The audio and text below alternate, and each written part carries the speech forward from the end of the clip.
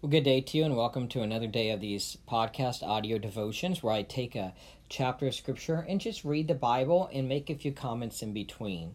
As always, I try to be brief, so certainly follow up with me with any questions you may have. We're going through the Old Testament one day and the New Testament another. We are in Deuteronomy chapter 8. In Deuteronomy 8, we see God's gracious dealings with Israel. Moses is writing here. These are sermons he's giving them before they enter the promised land. And he says, all the commandments that I'm commanding you today, you shall be careful to do, that you may live and multiply and go in and possess the land which the Lord swore to give to your forefathers. You shall remember all the way which the Lord your God has led you in the wilderness these 40 years, that he might humble you, testing you to know what was in your heart, whether you would keep his commandments or not. He humbled you and let you be hungry, and fed you with manna which you did not know, nor did your fathers know, that he might make you understand that man does not live by bread alone, but man lives by everything that proceeds out of the mouth of the Lord.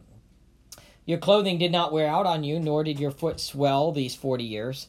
Thus you are to know in your heart that the Lord your God was disciplining you, just as a man disciplines his son. Therefore you shall keep the commandments of the Lord your God, to walk in his ways and to fear him. For the Lord your God is bringing you into a land. For the Lord your God is bringing you into a good land. Notice the modifiers. A good land. A land of brooks of water, of fountains and springs, flowing forth in valleys and hills. A land of wheat and barley, of vines and fig trees and pomegranates. A land of olive oil and honey. A land where you will eat food without scarcity, in which you will not lack anything. A land whose stones are iron, and out of whose hills you can dig copper. When you have eaten and are satisfied, you shall bless the Lord your God for the good land which he has given you.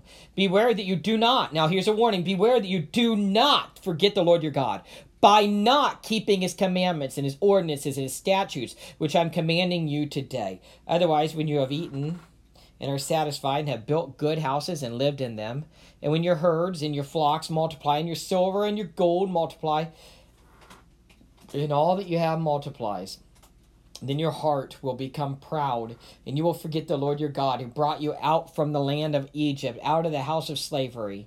He led you through the great and terrible wilderness with its fiery serpents and scorpions and thirsty ground where there was no water. He brought water for you out of the rock of flint. In the wilderness he fed you manna, which your fathers did not know, that he might humble you and that he might test you to do good for you in the land. Otherwise you may say in your heart, my power and the strength of my hand made me this wealth. But you shall remember the Lord your God, for it is he who is giving you power to make wealth, that he may confirm his covenant which he swore to your fathers, as it is this day. It shall come about, if you ever forget the Lord your God and go after other gods and serve them and worship them, I testify against you today that you will surely perish. Like the nations that the Lord makes to perish before you, so you shall perish because you would not. This is why, because you would not listen to the voice of the Lord your God. So this is a sermon Moses is giving them before they enter the promised land. And right here we see a warning. Don't go after these other gods. You know, as I said, it was a very pagan land. And it seems like God is judging the cities and the religions of that land with the Israelites. He's using the Israelites to judge them. As I said in Monday's post, going back to Genesis 15, God was giving 400 years to the people of that land to repent and to change their ways, because their worship included temple prostitution, child sacrifice, pedophilia type of acts. And so, and God does not want his people to go that way. God is calling his people to be a nation state that is different than the other people, serving in monotheism, serving one God, and in child sacrifice and things like that. Temple prostitution was forbidden for the Israelites. Of course, the Israelites will fail, and they'll fail again and again. So later, God sends his son Jesus to be our perfect sacrifice, to die on the cross for our sins and rise again, interceding for us. Trust in him today. Have a good day in the Lord. God bless.